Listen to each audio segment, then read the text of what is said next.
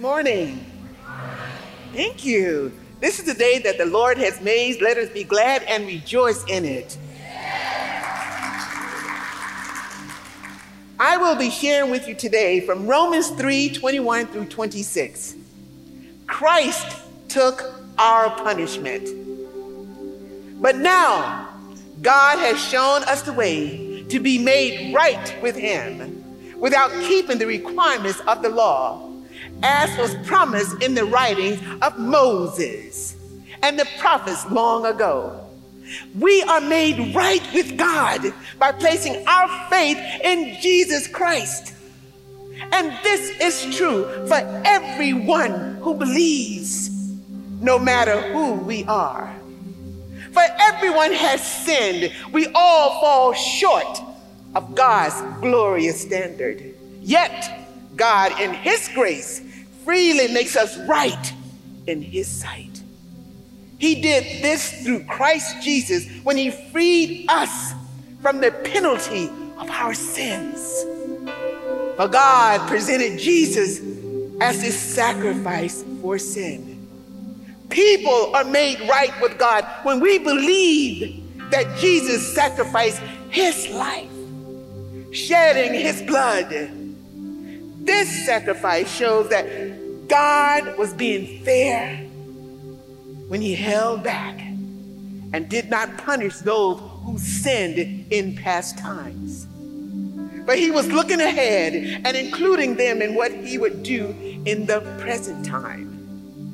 God did this to demonstrate His righteousness, for He Himself is fair and just, and He makes sinners right in His sight when they believe in Jesus. Amen?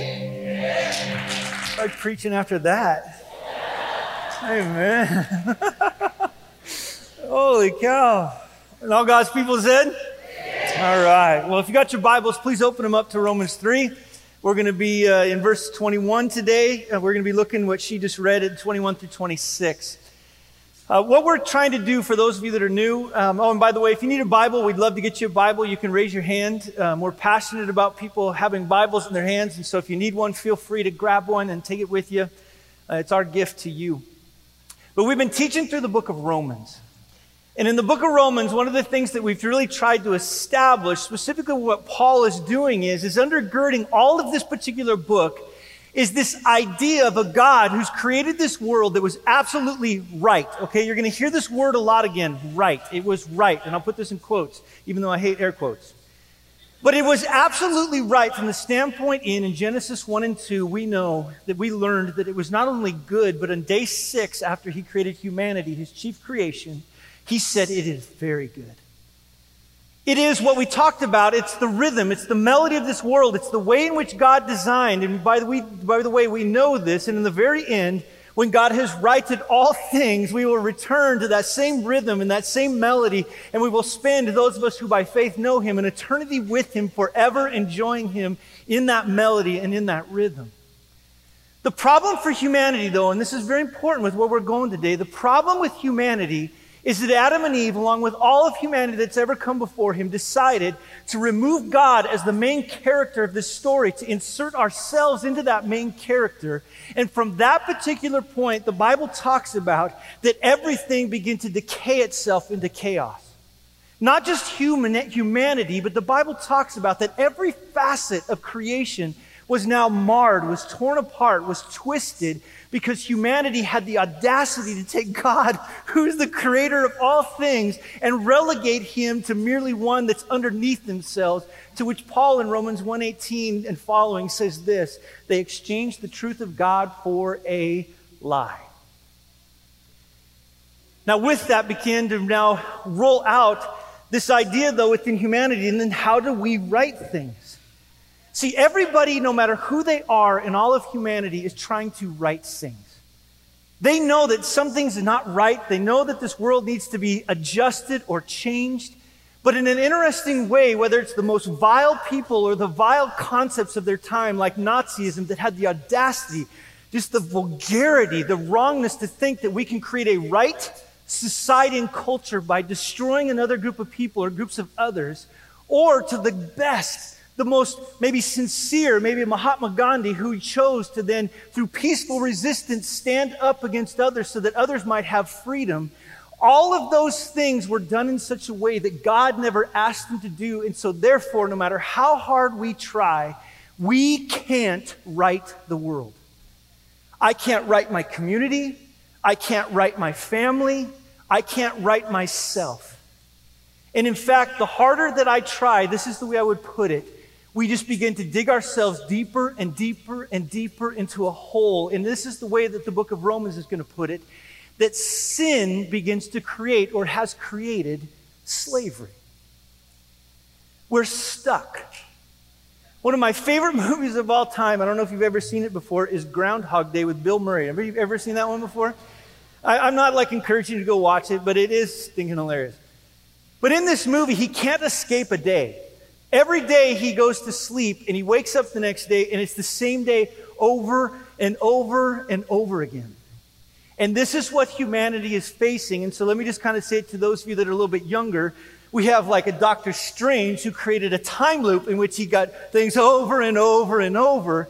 But it's just this reality that humanity is in slavery. We're repeating the same things over and over and over again because we have not bent the knee to Jesus Christ, acknowledging that the only way out of this time loop, the only way out of this is through the person of Jesus and nowhere else.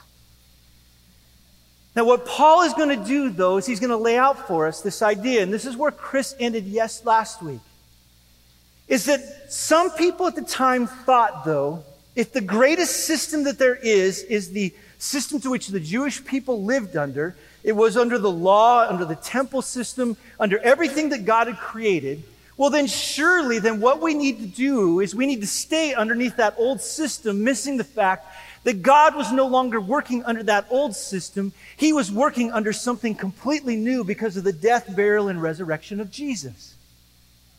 See, the thing about living under the law, and this is what Paul talks about, if you look up in verse 20, this idea that no human being will be justified in his sight by works of the law, is even in the best possible system. We're talking the system that was a theocracy, the very great God of the universe. Even under the best system, you could not be righted because we cannot be righted by a system.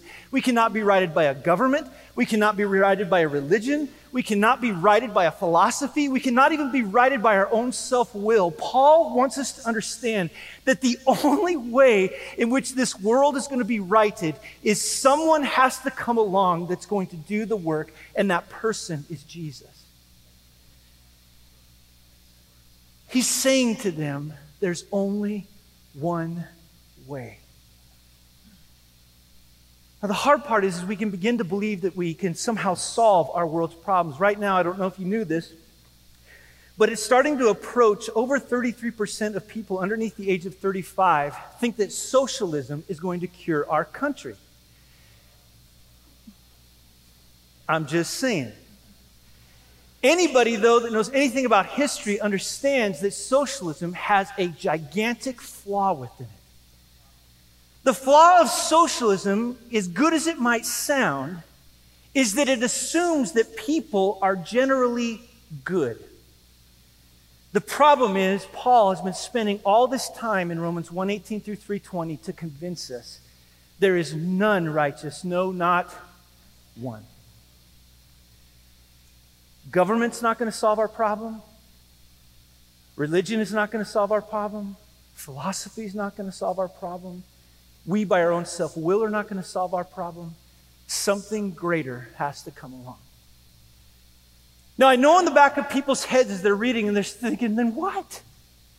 If the best system ever, the system that was created by God, which no doubt, it was a wonderful system. People that say the law wasn't good are lying to themselves. Man, the law told us the character of God. In this particular context specifically, the righteousness of God. It taught us also about God's intent and heart for humanity and how they're called to live together. Even in this context, it then also reveals to us that we are sinners, but that yet God, what we learned last week from Chris is that God intends to change the very thing that has to be changed within us, which is our hearts. The reason that no system works, the reason that I don't even care, I love the country we live in. I love the fact that we've got 3 different branches of government because we assume that people are evil, by the way. That's a good part of our government.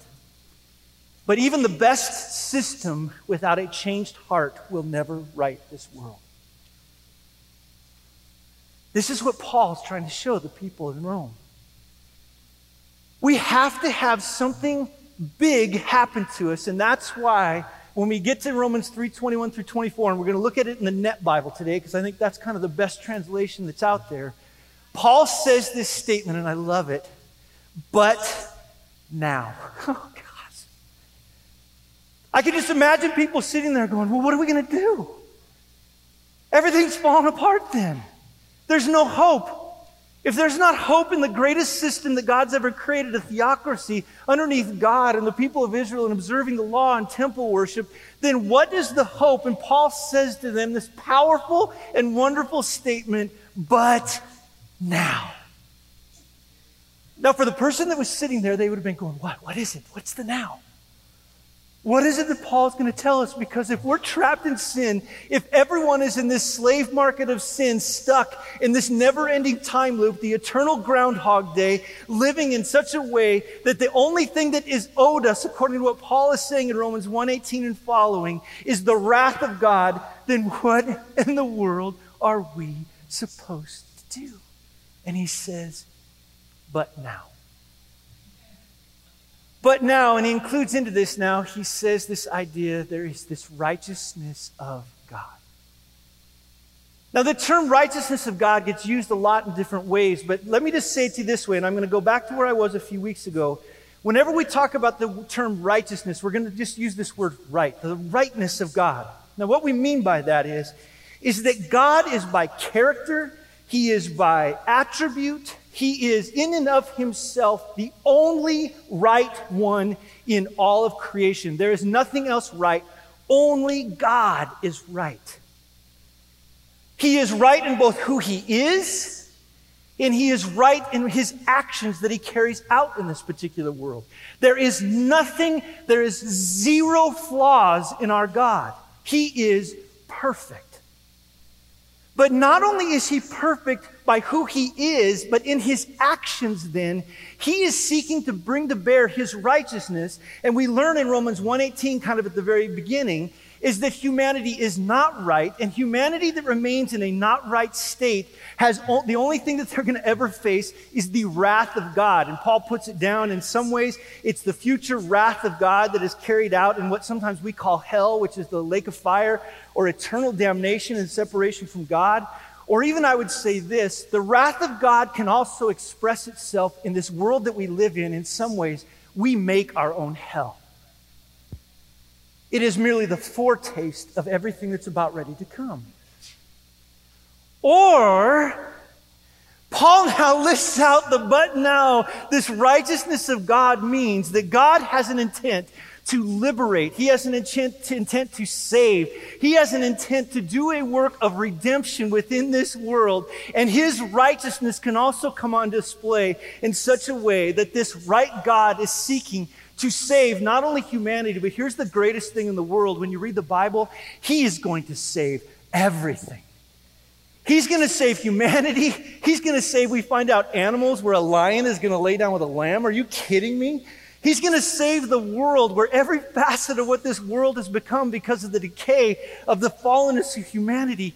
God is going to fix everything. And let me just put it to you this way. Our God also can't be stopped. When we say he's right, we're saying our God can't be stopped.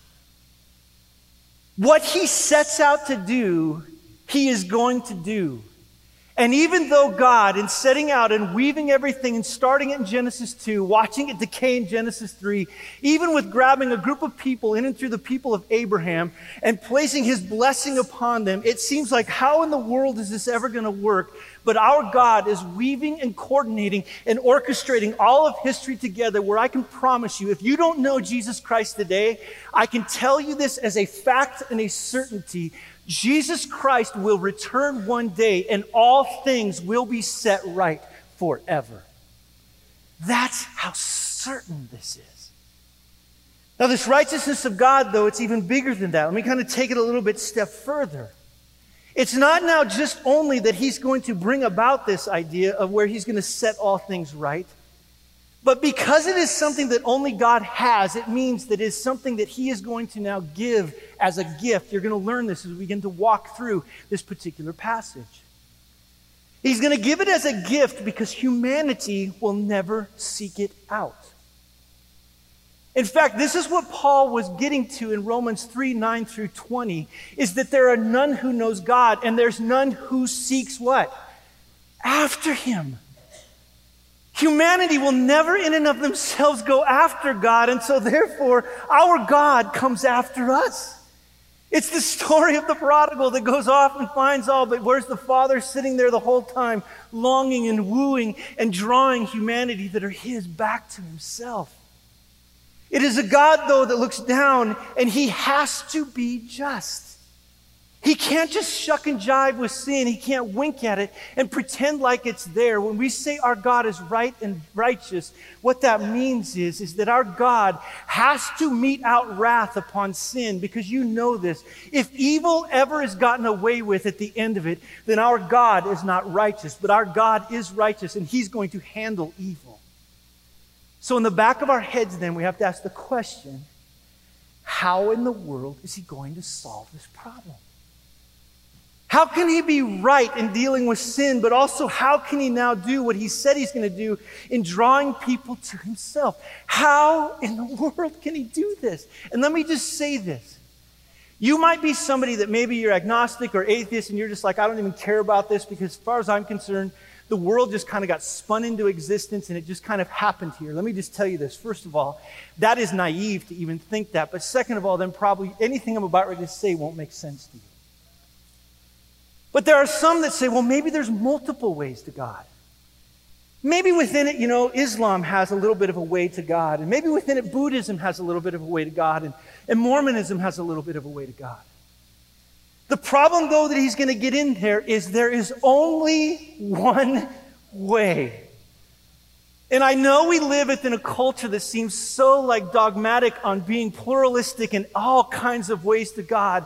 But Jesus Christ, even when he was on this earth, was saying to them, there is only one way to solve this problem. There is no other way but through Jesus. Period.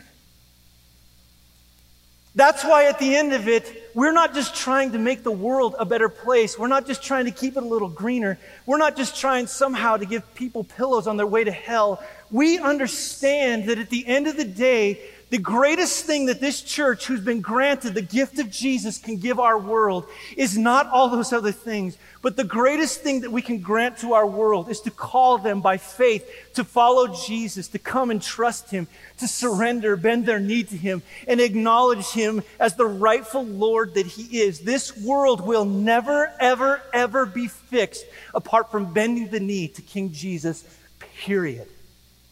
And the greatest news in the world is that he's provided the way to be able to come to the Father. Now watch this. The first thing he says in here is that this way in which now the world is righted is apart from the law. That's how it's been disclosed. Now, why in the world does Paul have to say the way that this now gets righted is apart from the law? Well, he's going to get in there and help us to understand that God's new word, the way that he's now given us a fresh word, is that the way that he's going to accomplish things is to unleash it apart from the law. Otherwise, the only people that would ever get in are those people in the law. So therefore, the only ones that could ever get in are the Jews. But we've learned in verse 20, it wouldn't do them any good anyway. But The Bible has been speaking for years and years and years. Look at that. It is attested by the law and the prophets. What does that mean? The Bible has been saying over and over and over again through retrospect that there's a God and there's this promise of old. There's an unfolding plan that's going to find its fulfillment in the Messiah, Jesus. And all of history was longing and looking forward to that day in which King Jesus would come and right all wrongs and begin to draw all people to himself. And Paul is now looking at all of them and saying, oh, by the way, that time has come. He wanted them to know that the old has taken this place in which there's this new kind of unforeseen but foretold shape, in which Paul in 1 Corinthians 5:17 says, behold now, there's a new creation, and old has passed away, and behold, all things are being made new. But the way, chapter 5, verse 21, that it's happening is through the righteousness of God. God's doing a work. See, I think sometimes we as the church forget that. God's working. It's crazy to think, but 2,000 years ago, after the gospel came to life in Jerusalem, do you understand? The gospel has now almost spread to every corner of the world. It has spread through not only the Middle East, but it's gone down into Africa, it's gone into Europe, it's gone into Asia. It's even some way, some unknown way, crosses an entire ocean, comes to the United States, goes down into South America, even makes it to a God-forsaken place like Australia. If you're from Australia, please forgive me, but I've been there. God is saying, I'm doing something here. In fact, the whole idea is that every aspect of the Old Testament that's teaching us about God is foretelling about this one who would come one day, that began in Genesis 3:15, in the promise that a seed would come along one day and be the serpent crusher. And in crushing the serpent now, he would begin to free captives and redeem humanity. But it had to be apart from the law. But not only was it apart from the law, look at this. That on one case it's been disclosed not by the law, but here it is. Here's our key to the text. But the righteousness of God was disclosed, look at this, through the faithfulness of Jesus Christ. So now all of a sudden, righting this world does not come through a religious system. Righting this world does not come then through a governmental system. Righting this world does not come through a philosophical system. Righting this world does not come through the self-will of humanity. Righting this world, or the righteousness of God displayed, came through one person, Jesus. And not only one person, but how he came, and especially when we understand this from a Philippians 2:8 standpoint, he was Israel's Messiah who became obedient to death, even death on the cross, is that when Jesus Christ died on that cross, nothing was ever going to be the same. Now, there's all kinds of realities that happened in that moment that as he hung on that cross. The wrath of God that was due to humanity, he poured out upon his Son. So therefore, all those who now come, look at that next part, who come to believe or come to have faith in him will no longer have to experience that wrath of God. The sin that was nailed to the tree, Paul says in Colossians 2, is now never to ever come back up against us in any kind of a way. We are wholly forgiven if we've come to faith in Jesus Christ. Death was nailed to that tree. Satan was nailed to that tree. In other words, in that one moment, even though the world didn't know it, the world would never be the same. It is absolutely crazy to think about, but what Paul's saying is how ridiculous it is to think that government or philosophy or religion can save us. Are you kidding me? Government and religion cannot change the heart. Only Jesus can. In fact, I've been sitting around so often lately, and I'm looking at the church. Let me just say this. I'm sick of us whining and crying about the hard world that we live in. I saw to myself, we had a slab leak in my house, right? And it's a few weeks gone, and we decided we're going to do some work on it. We have such first world problems. My kids are like, oh, we have to walk on concrete. I'm like, it could be worse. I could put you outside. And I'm just like, what in the world? We're missing it. I don't care who our president is. I don't care who our Congress is. I don't care who our Supreme Court is, who our governor is, who our state legislature is. I don't care who our mayor is or our city council is. They have nothing that they can do whatsoever to thwart the will and the plan of God, because it has nothing to do with anything other than the fact that when Jesus Christ died and rose again, nothing was ever going to be the same again. We have to quit worrying about all those things. Now vote, please vote. Get involved. I want us to be involved. There's a place for that. But if anybody should not be afraid of this world, it's us. King Jesus won. He defeated everything. There is now nothing that stands in the way of King Jesus. He is enthroned in the right hand of the Father. There is nothing that stands against him whatsoever, nothing. And now all of us who are in Christ Jesus, Paul tells us one day, Romans 8, neither height nor depth nor any other living thing can separate us from him. Christians in this room, buck up. He wins. But our world needs to hear that. I sat down across from a guy this week, man, and we were just talking life, and it was a cool talk. Both of us had our power out, and so we were sitting over here in this Wendy's over here, mulling over the tragedy of not having electricity in our home, right? Pretty soon we got started on politics, and if you ever want to know, politics is always an interesting way to start a conversation, isn't it? And he said, yeah, he goes, I'm just really hoping that Trump gets impeached. And I go, oh, really? I go, all right, why do you want to have Trump impeached? And he goes, oh, because if we can just get rid of Trump, don't you just think our nation will be better? And I said, no. He goes, so you think Trump is going to make our nation better? I go, no. He goes, wait a second, what are you talking about? I go, what I'm talking about is Trump or no Trump is not going to fix anything. The only cure to our society, the only cure to the ills of what's going on is a heart change. And the only way that things are ever going to get changed is through the person of Jesus. Now, he thought I was a nut, and that's all right. But this is what he's talking about. And I love this. This message isn't just for anybody. It's for, look at that word, all. In Greek, it's put together in this way that it literally means for all. That this message is for all humanity, Jew and Gentile. And that's why he says later, there's no distinction. This message can change the life of Jewish people. This message can change the life of Gentiles. This message can change the life of African Americans and Anglo Americans and Latino Americans. This message can change the life of men and women. It can change the life of even, and I don't even know all the different pronouns that go with different genders in this world, but it can change that. It is for everyone, and here's the qualifier, who what? Believes. Exclusive again.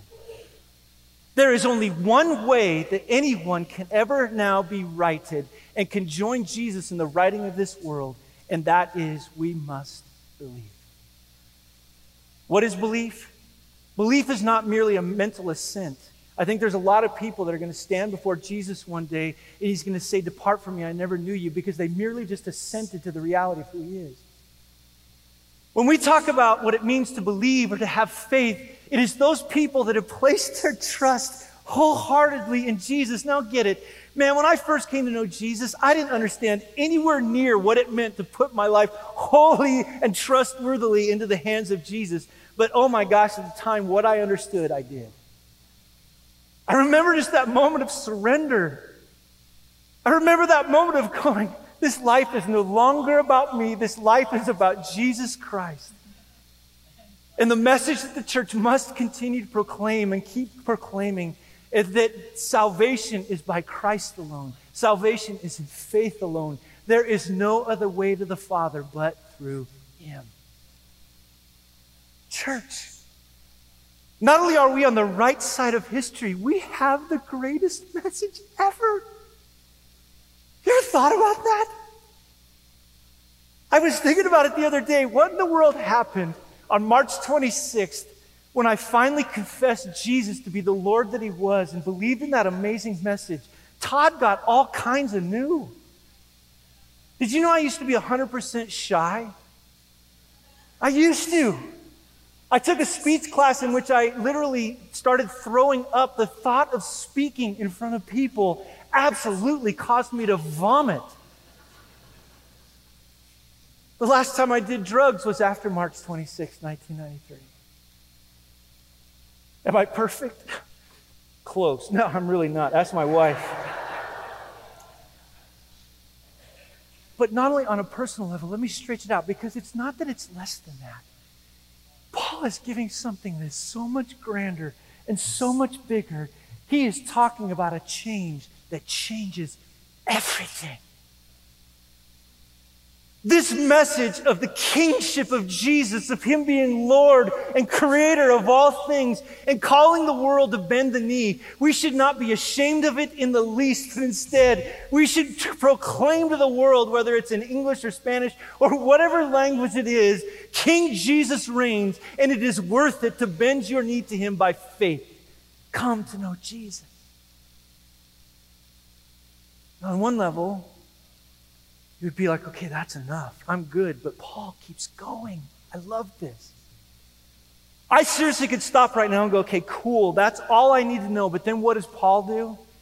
He says they are righted. Look at verse 24. They are righted freely, meaning God doesn't have to do it in the least, by His grace, meaning He gives those lowly sinners, you and me, that are enslaved, that are caught in the never-ending perpetual time loop of sinfulness, sitting there decaying in our sinfulness. He grants it to us out of the greatness and the goodness of His heart. And in giving it to us now, the idea is He is a great, good, giving God, calling us now to trust Him, to surrender, and to make our allegiance to Him.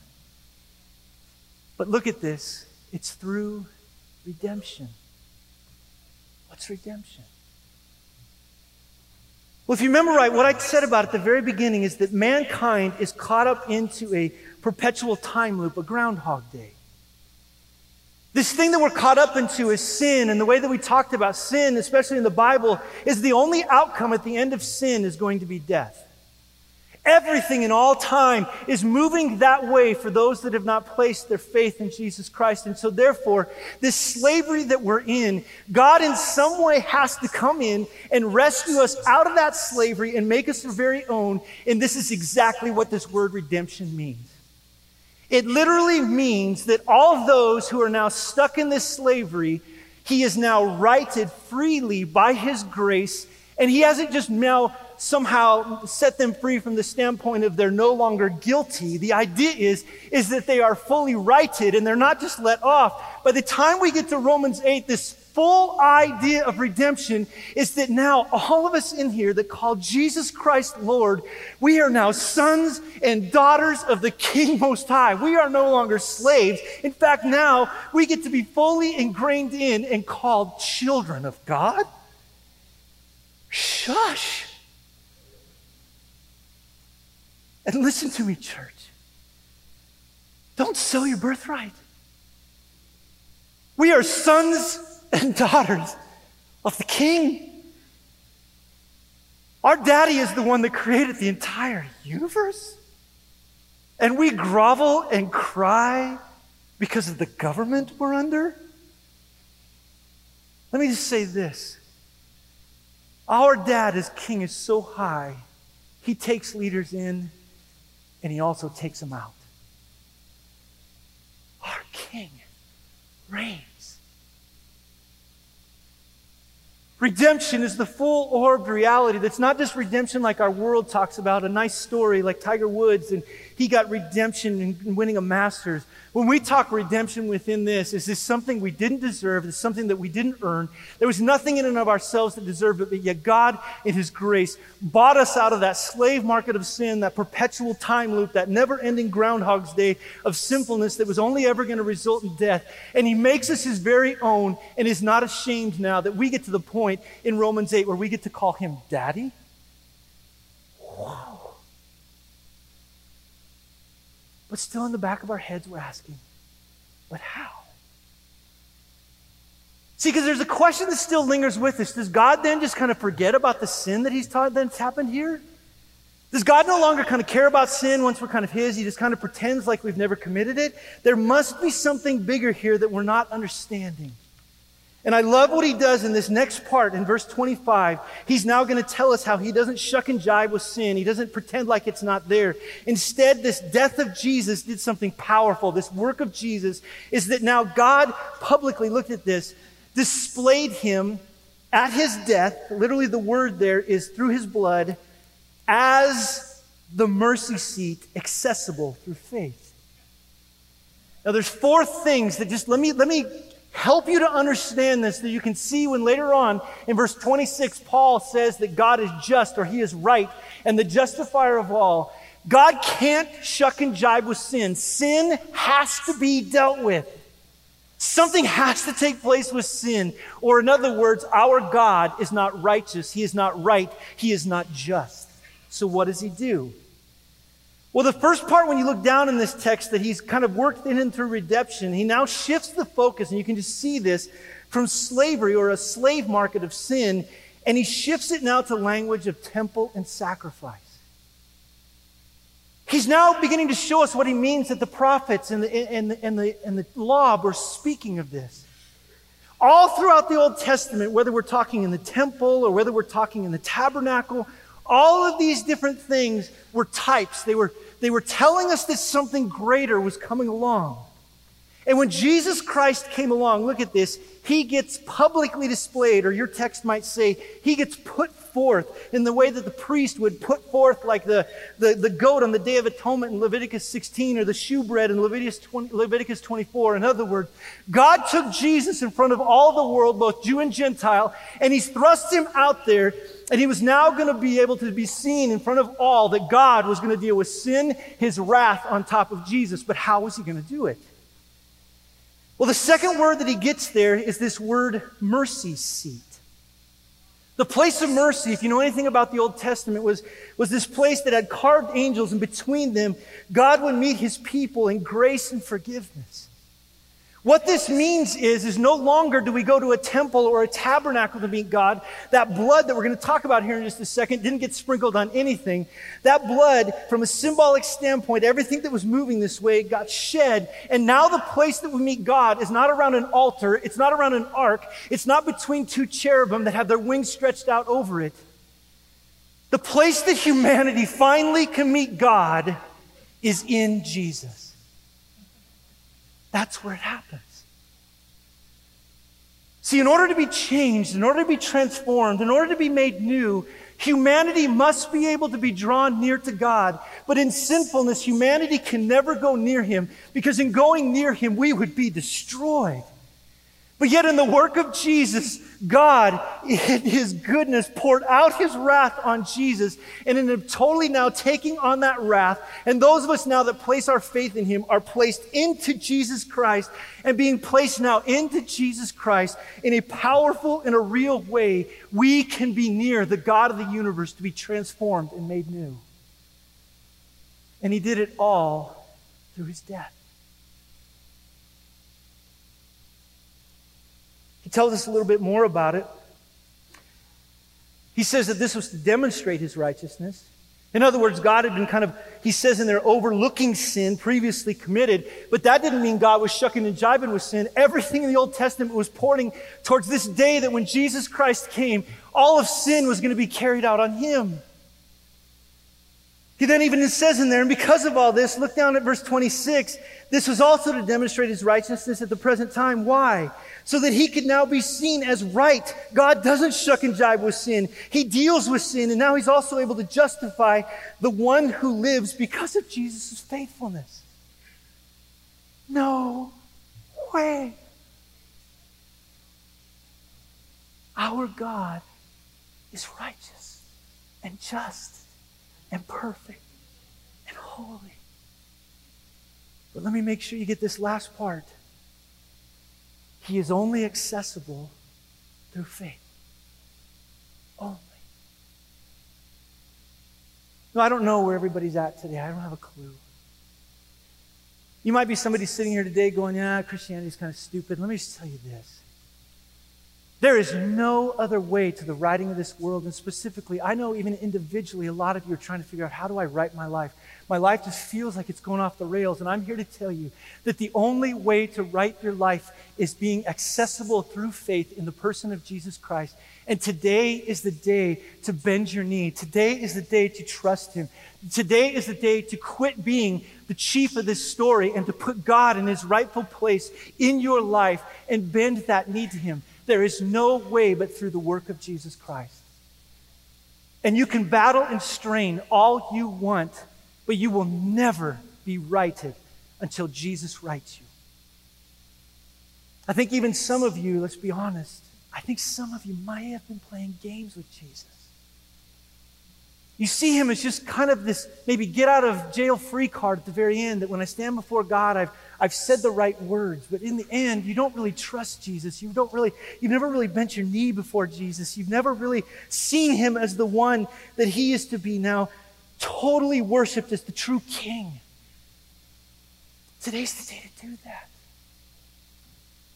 And those of you too that I just spoke to, those two types of people understand this, that when we bend our knee and come to him in Jesus' finished work and his death, burial, and resurrection, the beauty of being in Christ is not only are you going to be made right, but God will look at you as fully right. In other words, you will be just as right as the day when finally you are righted in front of Jesus Christ, because he will no longer see you as a slave, but he will see you as a son and a daughter.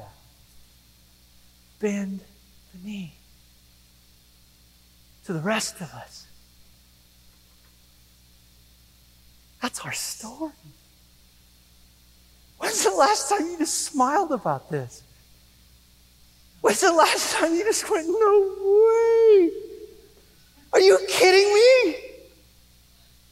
Our God is the King of the universe who doesn't play with sin, but instead, sin was born by Jesus. The wrath of God came upon him. And now, because of the work of Jesus and me being placed in Jesus, I am now viewed as a daughter or a son of the King.